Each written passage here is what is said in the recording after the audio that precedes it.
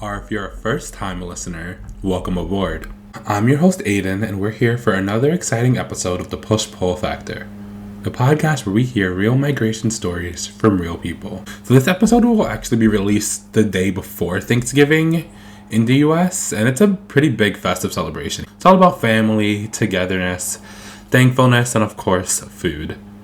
I do want to use this time to share a little bit of what I'm thankful for this year. One is for you guys, my listeners, actually caring about this platform that I built and started, supporting me and tuning in week after week to learn a little bit more about the world and migration. I'm actually astounded at the listen so far and just hoping that I can take this thing further and really, get more downloads and really reach more people. I'm also thankful for my siblings just for being great resources for me and continuing to be beacons just for development because they're pretty great. Like, if you guys think I'm an overachiever and extra, just know I've had them in front of me my whole life, and they've also offered me some sense of comfort and laughter in our group chat.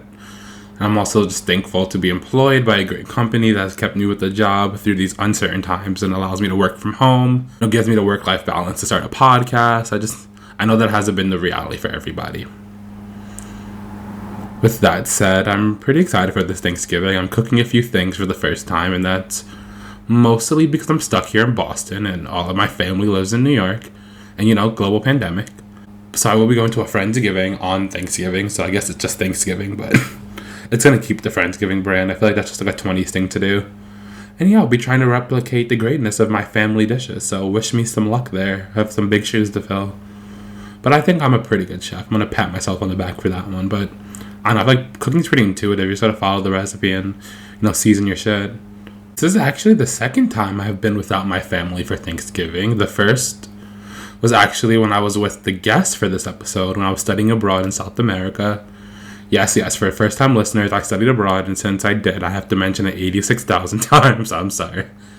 Yeah, that was the only time I missed Thanksgiving. That was much more homesick, but you can't exactly get your fix of jerk chicken, mac and cheese, sweet potato pie when you're in Santiago de Chile. So I could have tried a little harder, tried to find it, tried to make it, but, I wasn't about that back then.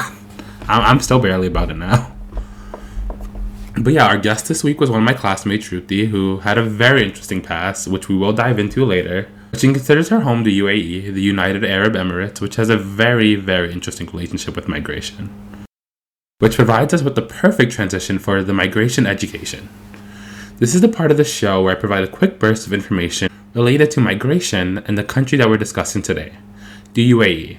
Yes, the home of Dubai, but Dubai is not the country, even though that's probably what everyone knows. But there are other cities in the UAE, like Sharjah, for example. It exists. It's not just Dubai, but from my understanding, it has a whole lot of desert and buildings. So actually, the UAE is a country with some high needs for labor, so a majority of their workforce are actually migrant workers and expats. And there is a distinction between those terms, so pay attention closely during the interview as Shruti gives her perspective on it and dives into that distinction a little bit more, but we can also cover that. We also cover that a little bit in this segment. So actually, in the UAE, immigrants make up a whopping 88% of the total population. Some of the pull factors that draw people to the UAE is their economic attractiveness. It's just, a powerhouse in the region economically, and there is some great public infrastructure that is developed currently. There's also a very clear and defined system to get jobs, and there is a crucial need for people, and often in these situations, housing support is provided in some way that it also provides more incentive. It's actually very common in this region of the world. So this region is referred to as the GCC region, which stands for the Gulf Cooperation Council, and it includes countries like the UAE, but also countries like Bahrain, Kuwait, Oman, Qatar, and Saudi Arabia. So these programs are very crucial for individuals from countries that have limited economic and employment opportunities. They can work in these GCC countries and remit money back home that is crucial for their family members living there, but also build a life for themselves because the economic opportunity is just more. So this specific program in the UAE was launched in 1971. It was known as the Kafala Sponsorship Program, and it's still the system that they go by today. So the goal of the program overall is to sustain high level of economic growth that the country had seen and to continue to foster the high cost of living that they had created with all its wealth. So it created an interesting problem as they also had to address the needs of all the migrants in their country, but they also wanted to ensure that their local citizens, the Emirati, had, access to the economy and access to different opportunities. So they attracted workers that could be categorized as both low-skilled and high-skilled. These quote-unquote lower and semi-skilled workers were mainly immigrants from regions like Asia, the Middle East, North Africa, while typically workers from Western countries like the United States, Australia, Canada, the UK, they tend to be more concentrated in the UAE's high-skilled sectors like the oil and the gas industry, as well as banking and finance. Those are all key high money-making industries in the UAE. But there's also another group of workers. There are domestic workers who mostly come from Asian countries. And a crucial thing to note about them is that they fall under the authority of the Ministry of the Interior, and most of the time they live internally with their host families, and their housing situation is done through who they stay with, who they're partnered with. So while other foreign workers through the Kafala program often fall under the Ministry of Labor and thus have to adhere to national labor laws and in general have a little more oversight, the domestic workers unfortunately are not afforded this opportunity. Now, with all of this said, it's not a perfect system, and there are definitely challenges for these migrants, especially if they fall under the unskilled category, and even more crucial if they fall under the domestic worker category. Shruti touches on this a little bit more, and it's actually a perfect transition as we get to the interview. So like I said before, I met Shruti while studying abroad, and I was in awe of just the upbringing that she had and her international perspective on life. As somebody who's lived in the Northeast for their entire life, I was just impressed by the experiences that she had and all the stamps in her passport and the different types of people that she could meet. New York City is pretty diverse. I don't think I've had the experiences that she's had. So she's lived and studied on 4 different continents, or maybe 5. I could be losing count. She's probably going to make it even more in her career. And this was a pretty fun conversation because Shruti, she studied international relations. She's sort of, into topics like this. So we had a fun little back and forth. So without further ado,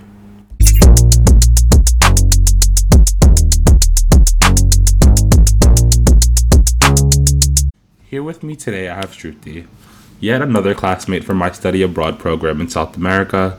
But she's also quite a global citizen herself, having lived on damn near every continent.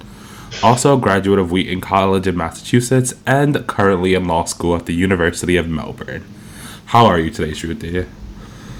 I'm very well, thank you, Aiden. I'm excited to catch up and excited to have you on and speak about your journey a little more. I know you've had quite the migration story. You've lived in quite a few countries and quite some major countries, so I'm excited to get your perspective. Yeah, I'm really looking forward to this. Thank you for having me here. Of course. So you've lived literally all over the world. So let's just start simple. Like, where were you born and then where you currently live?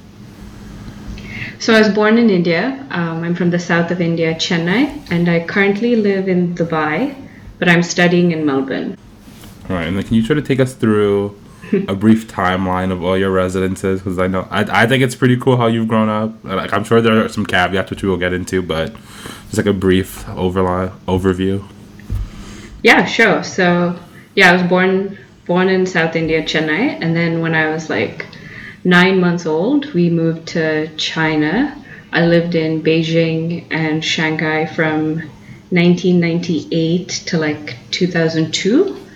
And then after that, we moved back to Chennai, India for a bit. And then in 2004, we moved to Dubai, UAE. And I've pretty much called Dubai home from 2004 to 2015 when I moved to the US to get my undergraduate degree from Wheaton College. That's where I met you, Aiden, during the study abroad time in South America. And then after graduating from the US in 2019, I started law school in Australia, in Melbourne Law School. All right. So obviously you're pretty young when all of this happened. So I was like, is the UAE the only one that you have memories from, like just growing up in Dubai? I would say I have like a smattering of memories from everywhere, I think. Like, I have a few distinct memories of my time in China, and then the short little 2 years that I spent back in India, it was honestly quite traumatic for me. So I do remember that a bit. And of course, Dubai, yeah, I remember very much all of my growing up here. Okay, so you said the word traumatic. Can we get into that a little more? Yeah, I did say that. Like, I just dropped that in there. No, I think it was because when so when I was in China for those, I think it was like 5 years or something. I can't really do the math. But when I moved back to India, it was like this weird reverse culture shock. Like, I am Indian and I can speak the language, and I look super Indian, but I had just spent so much time in China that when I had come back and started school at this local Indian school, I was just, yeah, just like a fish out of water. It was really bad. I can imagine that'd be very difficult at a very young age. Yeah, a little bit. I mean, I don't know. Can I ask, like, did you feel? I always find the idea of reverse culture shock really different, really interesting. Didn't you? Did you ever find yourself having a reverse culture shock, like after we studied abroad and went back to our universities or went back to home? Did you ever find that as well? Yeah, I think not so majorly because I guess we weren't in one place a long time, and we were, kind of in our bubble. And admittedly, my Spanish was pretty awful. So I guess like there was still a degree of it, sort of landing back in the States, being in the airport for the first time. You're hearing English. You're like, what's going on? I was just, in this other environment on my own, sort of in the hustle and bustle of, this big city, and now I'm back home. It is just kind of weird. You just sort of kind of adjust back to things that I can't imagine doing it after years and years and years, especially back to a country that's kind of mine but not really mine. I guess one thing that can be considered kind of reverse culture shocky, if you remember, was how they were just very hyper vigilant, like the staff, about our safety and just holding on to our phones and the pickpockets and carrying your backpack in front of you. And I definitely wanted to kangaroo my backpack a few times, but it's just not really that necessary. There's not as many pickpockets here. Yeah. So then off of that, like, in your head, you're growing up all these different countries. Was it just like a mix of languages? Like, did you mostly speak English at home, English in school, or use like a mix of like local languages, your culture language? Yeah. So I spoke. It's been predominantly English my entire life, but I do speak Tamil. So there would be like some weird sort of Tanglish happening at home. Or just like my accent would change. So like I might speak the same language, English, but the way I speak English would change depending on where I am. Yeah, I've noticed that now. I'm just like, shoot, you don't sound the same. Yeah. Yeah, I mean, I'm no longer in the US, so I'm not around any of my Boston friends anymore. So I think my R's have changed. The way I pronounce my T's sure have. Yeah. And I can't place the accent, but it's like, okay, Shruti, you're very international. Yeah, I think some of my friends, we call it like the Dubai mutt accent, because there are just like so many accents going around here. Dubai is quite a multicultural city, that I guess, like, as the ads try to place Dubai. So I guess my accent is based on that. But honestly, I have no fucking idea. It's actually a perfect lead into my next question. So I actually did want to acknowledge that about the UAE, United Arab Emirates. It's a very migrant-heavy country, and the local Emirati population isn't very prominent. It's like a very expat-driven country. So can you explain that a little bit? Yeah, I think UAE is currently like less than 10% Emiratis. That's the local population, and then the rest of the country is mostly expats or migrants.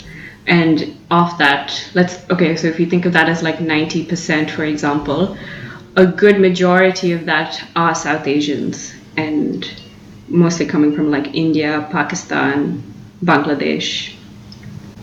Mm-hmm. So then, sort of off of that, what is it like in Dubai? Is ethnicity and citizenship like monitored very closely, or like not really at all? Like, do people just consider themselves like, I live in Dubai, this is just what it is, or are people very tied to their citizenship? Oh, that's a good question. I would say people are quite tied to their citizenship because, unlike in the US, where you can consider yourself, you can become a citizen of the US, right? You can go through that whole naturalizing process. There's nothing like that here in the UAE. So you're pretty much just a resident of this country, but you hold on to your original citizenship. And in a case like that, then you are quite tied to your original nationality. And then sometimes you can see lines being drawn based on that. So a lot of communities here in Dubai are based on like, oh, just the Indian population hangs out, or there's a huge, I think, Irish population here as well. So that's quite a close-knit community. There's a good English population here as well, and they hang out. So I would say that it is definitely tied to ethnic and nationality lines. All right, definitely makes sense. So tying in your citizenship, being an Indian citizen, don't want to bring up a bad memory, but I remember when we were abroad on the trip to Uruguay, you couldn't go just because of visa restrictions and like the length of the trip. But was that like a common issue you run into, or like not really? Like how does the Indian passport work in the grand scheme of things? Look, the Indian passport is not a hot commodity. No one's really scrambling to get one like the US or the UK passport. And yeah, I think a lot of the reason is because it's not super powerful. Like you don't get, a visa upon arrival very easily. Or if you do, it's like to very select countries. Like I couldn't get it into Uruguay, but I was able to get it into Peru because India and Peru had just gotten into some kind of treaty thing. So yeah, I mean, I guess being Indian, like having that passport, it's quite a powerful South Asian passport, but it's not very powerful globally compared to other countries for sure. Makes sense. I feel like at least with Indian, you have like a big diaspora. I'm sure in every country you've been in, there's been like a sizable like Indian diaspora to interact with. Oh yeah, I mean yeah, I think a running joke with me and my friends is that if you go anywhere, you'll definitely see an Indian somewhere.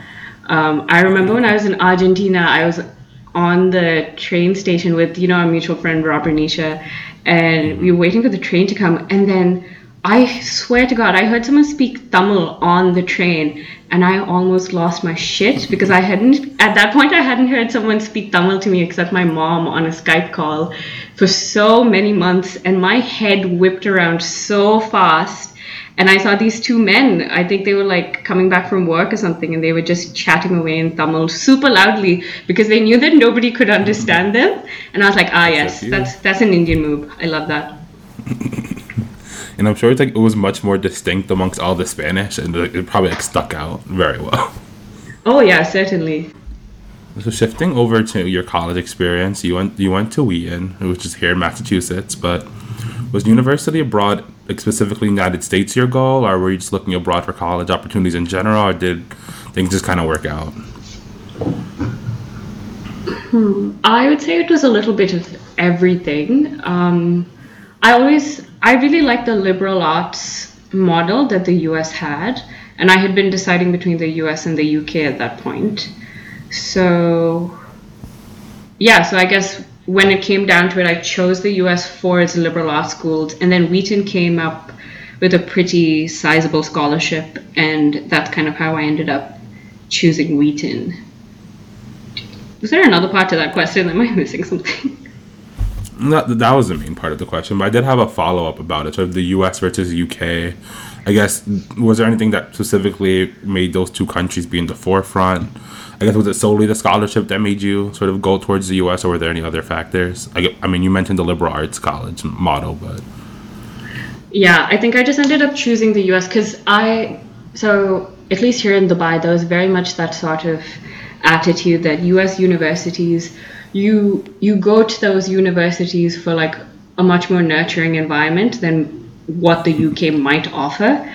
I don't know if that ended up being true or not, but that was at least the attitude that all of my college counselors had in Dubai. So I just kind of fell for that. And to some extent it was true. I mean, Wheaton has made me the nerd that I am today, so I have Wheaton to thank for that. That's the vibe I've gotten from a lot of people on this podcast about the American education system. Oh, really? Okay, good. There's some other people thought it was, quite nerds, quite handholdy. Did your international life, your global experiences, did that directly sort of drive your major in international relations, or were there sort of other things that were in your forefront when you got to school? I think it definitely informed my decision to get into IR, but I did kind of flirt with the idea of anthropology for a while. I liked the idea of studying different cultures and stuff like that. But the anthropology department in my school wasn't too great, so I just ended up choosing IR. Like, honestly, like, if I could go back in time to do Wheaton all over again, I think I might choose a different major, very honestly. But IR was great. Like, it made a lot of sense considering my international student experience and my like interest in political science and history and stuff. Yeah, I think it's one of those fields that's like cross like disciplinary enough that you can take a little bit of everything. But Yeah. Wait, what did you major in again? business administration. Babson only has the one major, but you can like choose your concentrations. Ah, I guess one of okay. mine was like social and cultural studies, which is like, it's most closely tied to like American studies at like a liberal arts school. Hmm. Very cool. So that brings us to current day. You know, you took your educational journey to the next level. And you're currently enrolled in law school. So I want to ask, what drove you specifically to law school, and then on top of that, why law school in Australia? Yes, that's a question that I've been getting a lot recently, and I think it is kind of an odd departure because a lot of people expected me to just try to stick around in the US. But okay, so I can answer this question in two parts, which is um, my decision to go to Australia was pretty simple. Like, I knew after the 4 years of staying in the US, I didn't really want to live there anymore, and I didn't want to pursue my master's there because it seemed quite expensive, especially if it wasn't like a fully funded PhD program or something. So that was a more kind of pragmatic reason. And then I decided I've kind of always wanted to be a lawyer. I've like ideas of being a lawyer have always sounded kind of attractive to me since I was like, what, 13 or 14 or something. So I just had to look for the best school outside of the US that would let me study this at a postgraduate level. So Australia was one of them. I also have a lot of family in Australia, so that also kind of helped the decision. Okay. And I think that's something that I've noticed in a good number of my decisions is that I've never really been bound to the country per se. It's usually been the institutions or the people in the country that have kept me around. So I really just chose Australia for Melbourne Law School more than Australia itself, if that makes sense. Okay, that definitely makes sense. So now I sort of want to get into the family aspect. You've mentioned, you know, you have some family in Australia. You've moved around so much. So is migration very common in your family and in your culture? I would say migration is quite common in my family. I think my family particularly has moved around the most, but I do have, yeah, usually it's sort of like if you go to any country, there's a good chance that we have some distant relative in some part of that place that we're visiting. I don't know if it's like common in our culture though. That's kind of a tricky one. I guess so, but it's kind of hard for me to explain that. I don't know. Would you say that in your family is that something that your family does? Is that in your culture? I mean, I'd say, not consistently, but a lot of my family did move to the United States for more opportunity on both my mom and dad's side. So it was definitely something that's part of it. And some of them, consider going back quite frequently, especially with, what's been going on in the United States. But I feel like that link to your home country is always kind of there, especially if it's only sort of 1 and 2 and they're not too far from each other. Like Jamaica's right there. In context to the United States, it's only like a 3-hour flight. So I feel like there's like a different dimension to it. Yeah, I guess similar to that, then my family yeah, all of our moves have always been like seeking better opportunities in another country or something like that. But it's always, at least for my parents, I know that it's not really with the mindset of like, oh, I want to move to this country because I want to leave India. I think they do see themselves moving back to India after they retire and things like that. So I guess it's like 1 foot in another country, but 1 foot back at home. So going back to your law school decision, so obviously laws are localized. So would you have to sort of practice law in Australia if you do have that degree, or is it like a law experience that can be applied globally? Yeah, so my law school experience has been definitely more Australia based. So I like studied constitutional law of Australia, but because it's a Commonwealth country, common law country, not a Commonwealth, common law country, it has a lot of it like there's a good overlap with like UK and the US. So if I do want to like practice in another country somewhere down the road, it shouldn't be too difficult. Is what the university is telling me, at least. I don't know how much of that is going to be true, but let's see. That makes sense. And can you just explain for the viewers a bit what common law means? Because I don't really know. Oh yeah, so common law is the type of law that came from the UK. It's usually there are two types of law in the world, I guess. There's common law and civil law. So common law is practiced by the UK, Australia, the US practices it. It's just the way that the court system is sort of set up. And then contrast that with civil law countries like China and India. That has a different court system where I think there's no jury or something like that. And it's not based on like cases, it's based on just legislation. All right, that makes sense. So when preparing for this move to Australia and your move to United States, you were a little older, so you had a little more control. So do you remember sort of what you did to prepare, sort of how you were feeling, what you had to leave behind each time? So when preparing for the US, I think it was sort of hard to prepare for, especially my US jump, because I had only heard about what US universities were like, and there was sort of like this image of like US universities are this place of like academic rigor, but like also a lot of fun, and you get to like chat with your professors during lunchtime and things like that. It was just so different from anything that I had experienced here in Dubai. So I tried to prepare by talking to some seniors and things like that, but there wasn't really much that I could do. I left behind the comfort of Dubai and everything that I knew over here. So yeah, but I mean, to be very honest, like I just kind of jumped for both Australia and the US. I just kind of jumped and then hoped that I could swim through whatever came at me. And it worked out, I guess, but it was definitely a little challenging.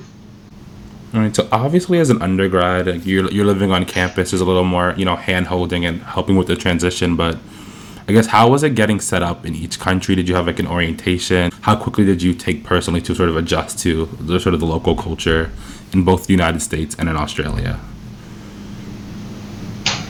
I think in the US it was definitely more structured because they had like, those pre-orientation programs for international students. So I was just able to kind of go along with the flow of what Wheaton said and get to know people through that.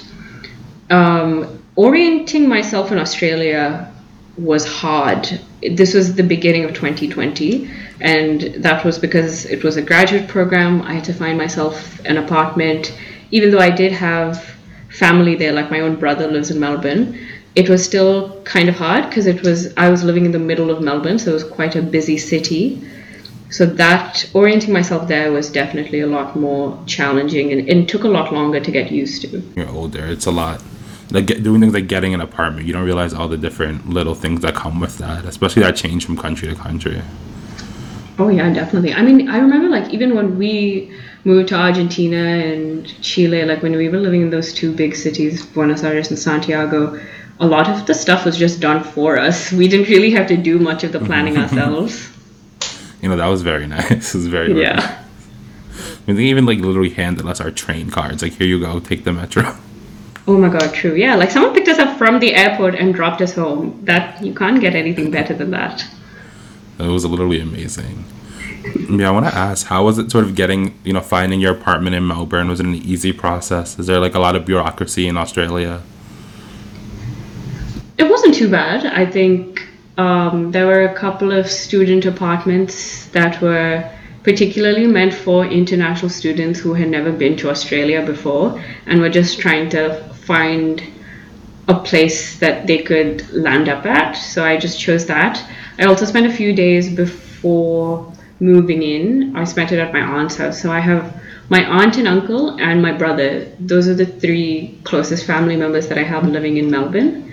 So I sort of did all of that to set myself up and find a place. But yeah, I think generally finding an apartment in Melbourne isn't too hard. I think, at least compared to what I've heard about New York, as a comparison, it's a lot easier. All right, that's a good note for anyone trying to move to Melbourne.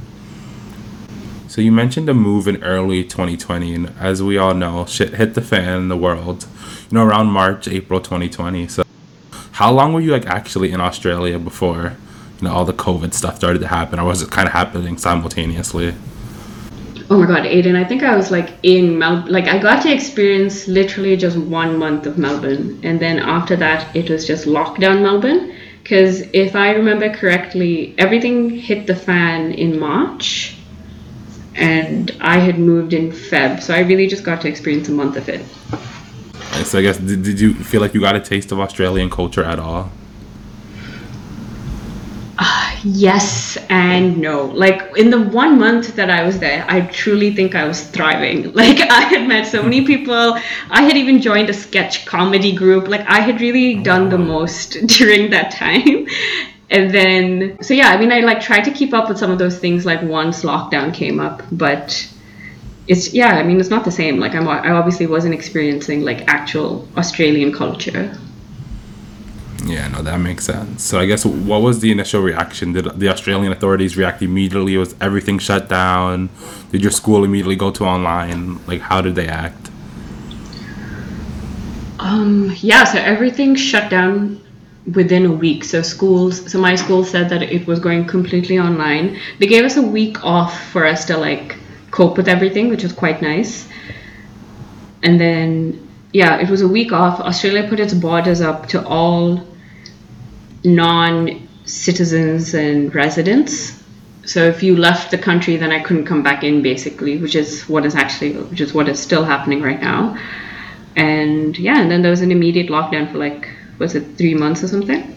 Yeah, sounds about right. I don't know how long it was there. Yeah, but their response has been definitely quite impressive, at least compared to the US. Oh my God, but it's been a good response. I know. I'm just saying, I'm pretty sure we're one of the worst regarded internationally. Yeah, India's right behind you, so no worries.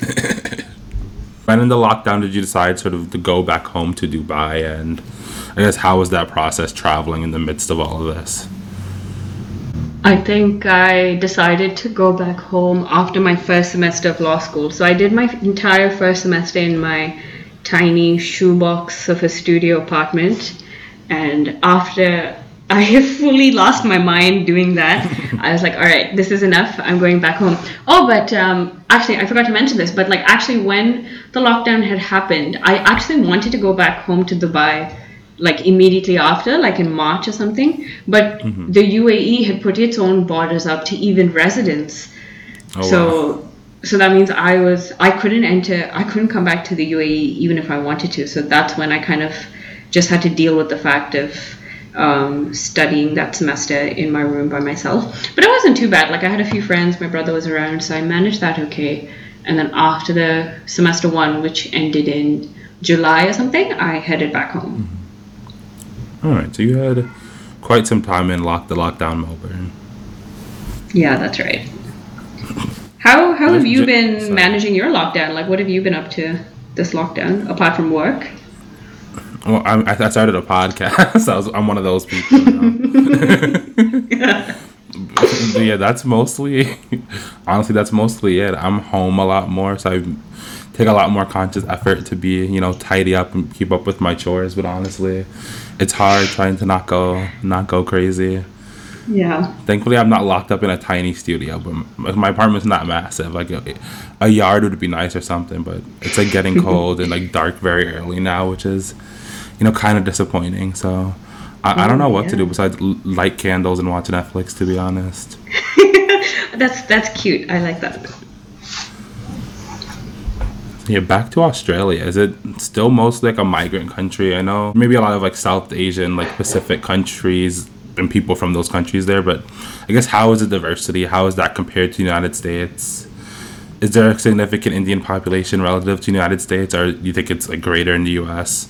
I think I don't know if it's kind of hard to compare it to the US because Australia is just such a smaller country compared to the US. But in my limited time in Melbourne, Melbourne definitely gave me similar vibes like Boston, like in terms of diversity and just like the hustle of that city was like super similar to Boston. In terms of diversity, I think yeah, there's a strong South Asian population there. There's also like a strong East Asian population. A lot of folks. I remember meeting so many people from China and Vietnam and Thailand and stuff like that. So that was a lot of fun too. And yeah, of course, it's like a strong indigenous country too. So there's a lot of indigenous folks around. A very like loud indigenous voice, especially in my law school. I guess, do they speak more or knowledge about their indigenous populations, I guess, more than the U.S. does? 'Cause I don't know, the U.S. kind of just glosses over the native population sometimes. Oh yeah, 100%. Like Australia, Australia gets a lot of slack for not doing a good job compared to, let's say, New Zealand, for example. But compared to the US, Australia's recognition of Indigenous people is really, really impressive. At least I was so pleasantly surprised. Like at the beginning of a lot of presentations in the law school, there would always be a moment of recognition of like, hey, we're making this presentation and we are on Indigenous land. We are on the country of the Wurundjeri people, for example, and we acknowledge the Indigenous people of like, was it past, present, and emerging or something. And it's always at the beginning of any sort of notable presentation that would always come up. And I always found it really nice compared to the US where, yeah, it's glossed over, like you said. Oh, wow, yeah. I'm surprised that they even, like, as an American, that's shocking to me that they even take the time, before presentations. I think that's something that, can easily be adopted here. Yeah, definitely. And that's an interesting tidbit about Australia. It definitely seems like, interesting country. So sort of shifting from that, you've had all these different experiences in all these different countries, especially your adult experiences, college in the U.S., law school in Australia. So I guess let's kind of dissect some of the experiences, some of the norms. Like, are there anything like, I guess first let's compare the UAE to both the US and Australia, but are there anything that would take people by surprise, from the UAE going to the US or Australia? So going from the UAE to those two countries? Yeah, like what would shock the average person, like from Dubai, like stepping into the US or Australia for the first time? Oh God, I don't know. I guess people are a lot more friendlier in the US and Australia, so you shouldn't be surprised if like a random stranger says hi to you. Like I remember when I was in Norton, which is where Wheaton is, Norton, Mass. I remember telling this to one of my friends who is from Massachusetts, and I came in and I was like, oh my gosh, people here are so friendly. And she told me, really, that's surprising because people from Massachusetts are known for being massholes, which that was beyond me because they were so much friendlier than some of the people I met here in Dubai. And similar in Australia too. So in Dubai, it's just like business as usual. Everyone just sort of keeps it going. If they don't know you, they just kind of just continue with their life. Oh yeah, definitely. Like even my neighbors, we're friendly. We know each other and stuff, but we're not like overly generous. We don't invite each other over or anything like that. COVID aside. Yeah.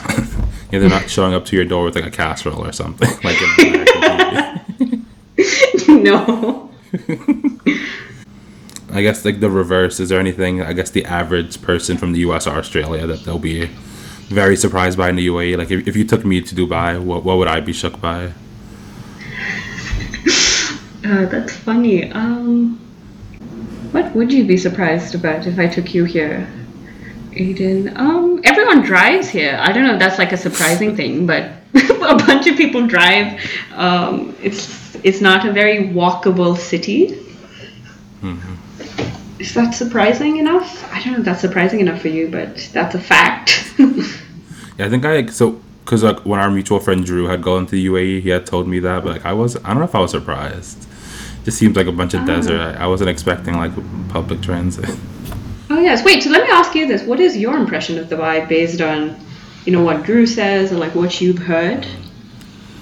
So I'll say this just to begin with. I feel like in the U.S., Dubai has this very like bougie aura. It's just very like, creme de la creme, like luxury experience. I feel like that's its brand perception here, and that was always its perception of me before I went to college and met people actually from Dubai and sort of just learned more about the world. So I just think it's a very interesting country. I've heard multiple sides of it. It's definitely not all luxury. I know that now, but it's still somewhere that I want to go. But I think its migration link is what's interesting to me. Like having that 10% local population, but they're still so, very protective of their citizenship and, really trying to make their passport one of the most valuable in the world. I think that, I just think it's a very interesting country to examine. That's just like my nerdy view. Yeah, no, I mean, I think there is a lot of truth to that. The bougie sort of perception that Dubai pushes out there is quite intentional, and it's there is some truth to it. Like if you go to the newer parts of Dubai, you definitely do see a lot of like fancy cars and glamorous people walking around. But yeah, there's also old Dubai where there are a lot of migrant workers desperately trying to earn a livable wage, but there's also a lot of culture in old Dubai, and I hang around in like both new and old Dubai depending on what I'm doing, and it's always a different kind of fun depending on where. So New Dubai and Old Dubai, are these just like different parts of the city? Like is there like a literal like gate when you go to New Dubai and Old Dubai? Is there like a visual distinction? Oh, I should have clarified that. So Dubai, if you look at the geography of Dubai and how it's structured, it's really just a long line. So on one end of the city, so it's it's a long line. So on one end of the city is old Dubai, and then as the city has urbanized even more, it's sort of just like gone down the line and become even fancier. So there's no gate or anything like that, but it's a pretty stark difference. Like when you've entered New Dubai and when you've entered Old Dubai. So it's when you see the Burj Khalifa, you're in New Dubai. Oh, certainly, yeah.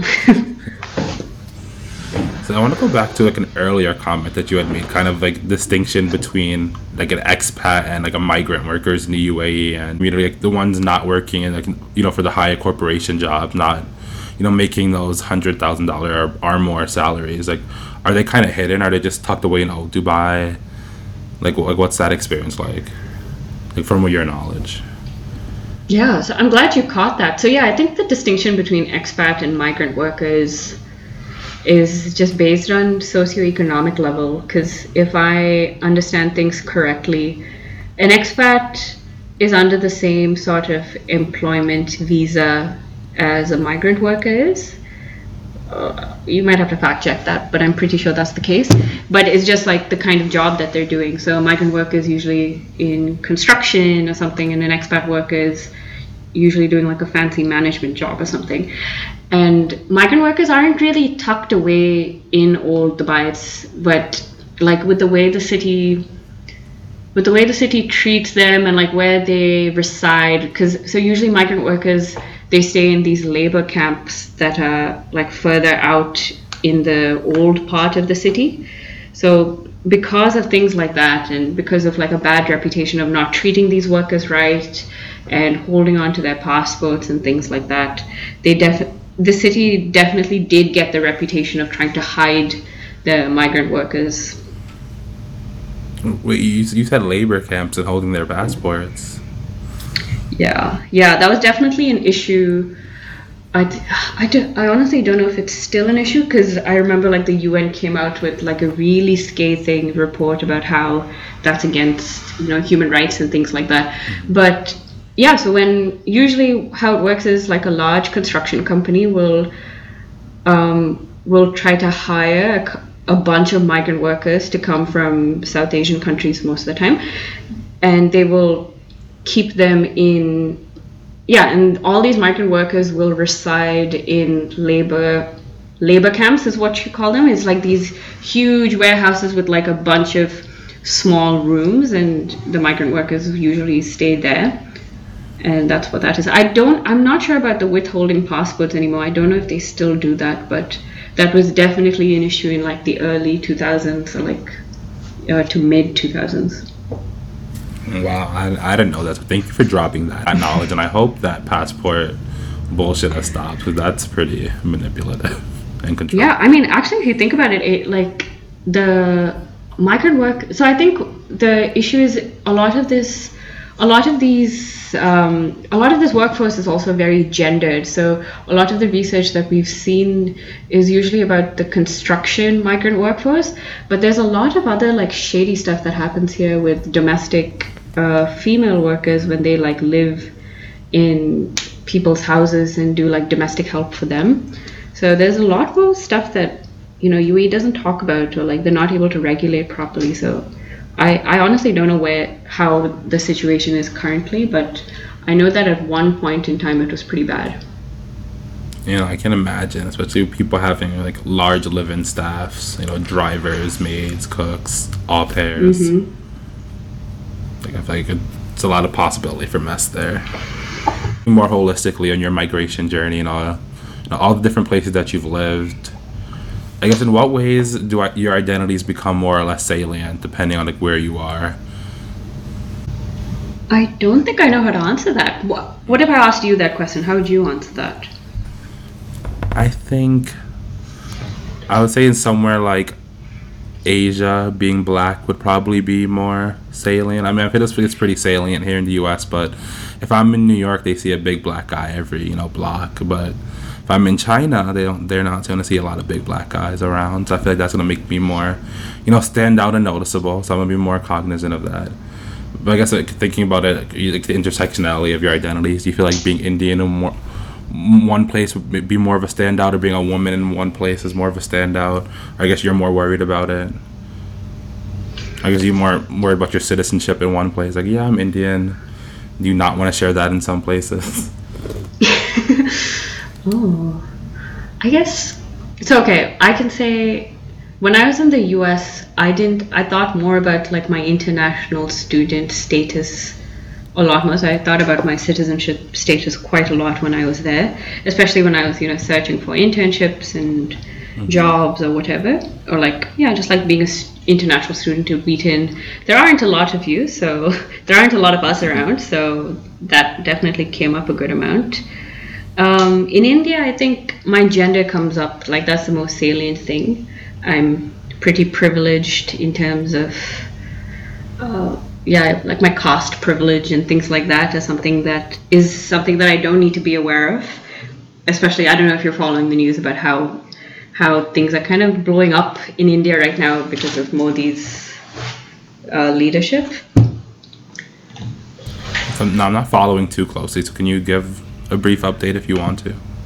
It's kind of a messy thing, so I don't want to get into it because I'm afraid I might get it wrong. But yeah, because of with the way under Modi's leadership, there have been a lot of there's been a lot of like division along religious and caste lines, and it's been getting pretty messy. So I've been lucky in the sense that I am a Hindu upper caste woman, so because of that, like I'm just usually when I'm in India, I'm like usually mostly conscious of just my gender. And in Australia, I think I haven't really thought about it. I guess I would be conscious of me being like an Indian woman, like a thing of that, but like honestly, not even. Like I don't really care anymore. Like if I don't know how that comes across, but like your experience of like being black in China is like definitely a legit experience, and it's something that I will not be able to fully empathize with. But I think it's not the same. Like if you're Indian in Australia, like there are a good number of Indians around. So if for whatever reason someone's like racist against you, it's usually just a them problem and it's not a you problem. But more on sort of living between these countries. Like, how do people interact? Like, how are the food? Are things more expensive in different places? I know, Dubai has a certain reputation, but so does the U.S. And I don't know, how are things in Australia comparison, like the cost of living there? I think Melbourne was like almost as expensive as Boston was in terms of cost of living. But I can say that Melbourne's coffee is so much better than Boston's. Oh my God. I can imagine. I could never understand Boston's obsession with Dunkin' Donuts, and I don't think I can to this date. Boston's very proud of their local homegrown things, so that's just part of their culture. All right, Dunkin' Donuts, fine. But are you still like a cafe enthusiast? While Melbourne was open, did you sort of hop around Melbourne's cafe scene? Oh yeah, I forgot that I was huge about that in South America. But yeah, definitely in Melbourne, like that was a cafe culture is very much a thing in Melbourne. So I got to take full advantage of that. There was a cafe like down the road. I became friends with the baristas. It was all very cute until things shut down. I'm so glad you got a taste of that experience. Yeah, it was nice. Are you able to do any of that now? Like, are cafes open in Boston?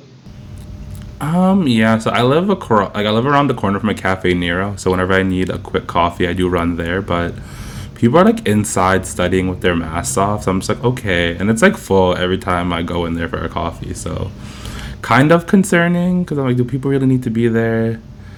But I guess people need a place to study, but I feel like people are using the excuse of I'm eating to not have a mask on, but I wouldn't do it personally, but I do. I have a place to study and sort of work, so maybe I come from a place of privilege there, but some cafes are open, yeah. Like, indoor dining is like a big point of contention right now. I feel like in Massachusetts, if it should be open or not.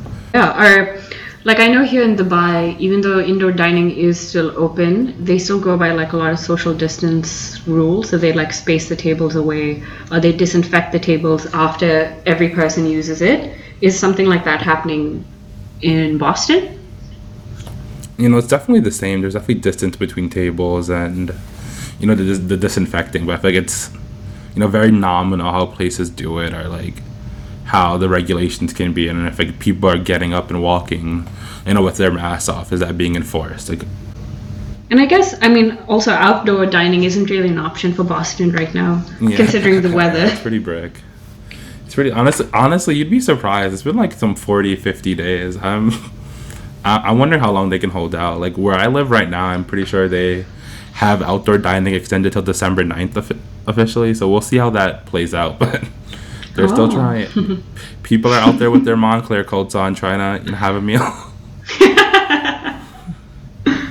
But looking back on your, migration journey as a whole, is it safe to say that this life you've lived has impacted your career decisions and career motivations?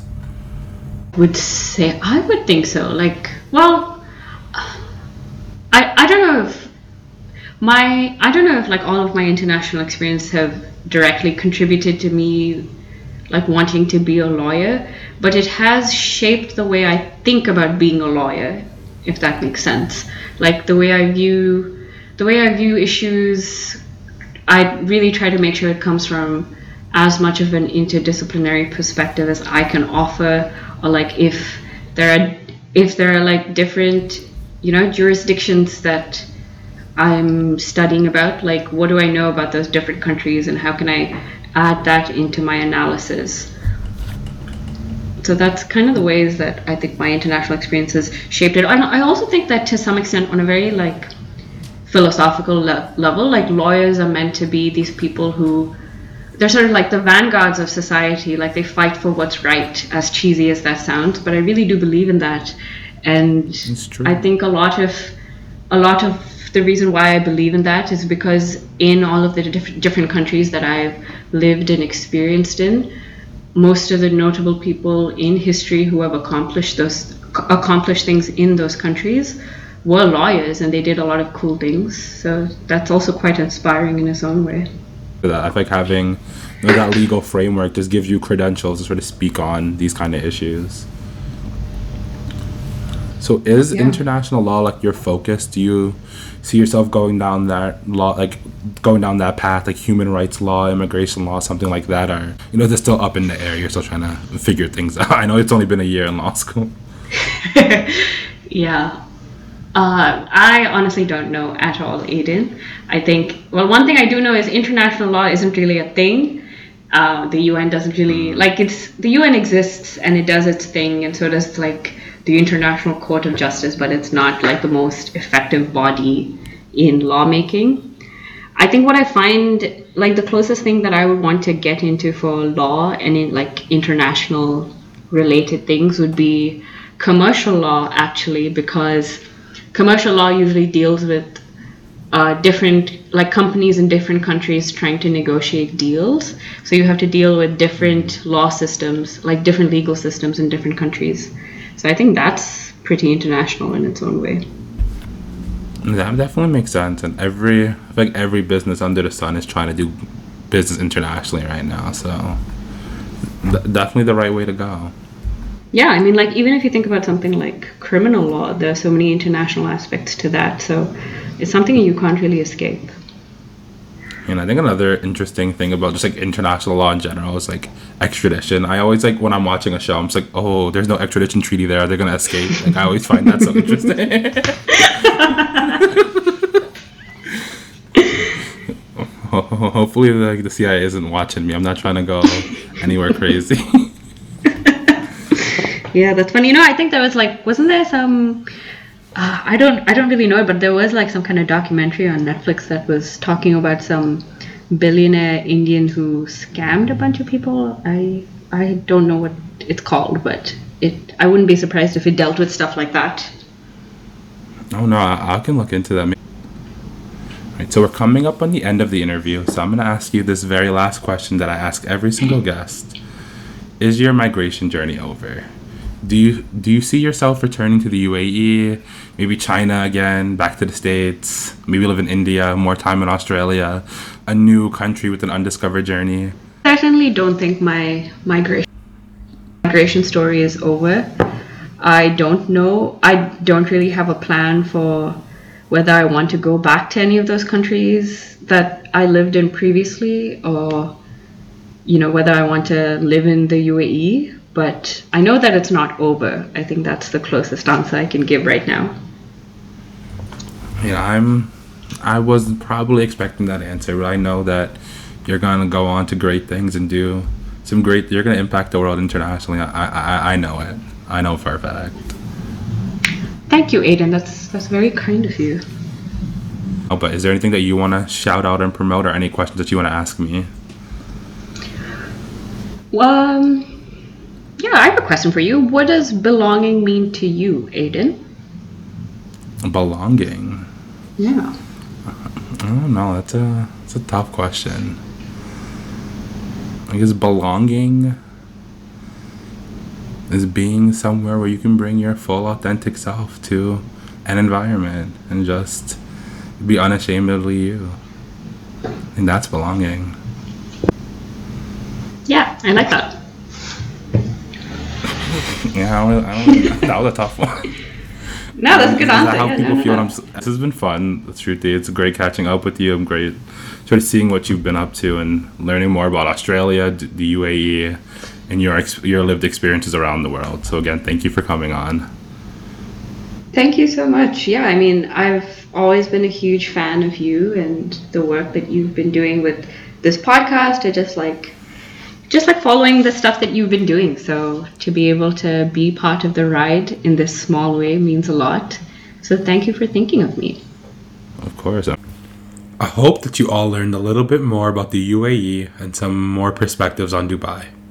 But that was a really fun interview, and it's always great speaking with Shruti. She's so smart and witty, and she has such a fun air and energy to her that's always great speaking with her, and I'm glad I got to catch up.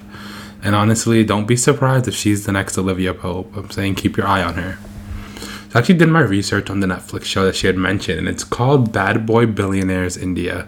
And it premiered early on in October. It's available on Netflix. Not quite sure where it's available globally, but definitely in the US and likely the UAE, because she mentioned it. So definitely looks pretty dope. It's an investigative docuseries exploring the greed, fraud, and corruption of India's most famous tycoons. So if you like extradition, fraud, India, this could be the show for you. I'm probably gonna check it out because it's right in my wheelhouse. So definitely let me know on social media or just hit me up via email if you tune in too. Remember, you can find me on social media at PushPullFactor on Twitter or Instagram. You can visit the website pushpullfactor.com. And please remember to subscribe wherever you get your favorite podcasts. Give us a rating, preferably a 5-star one. And, of course, have a good one.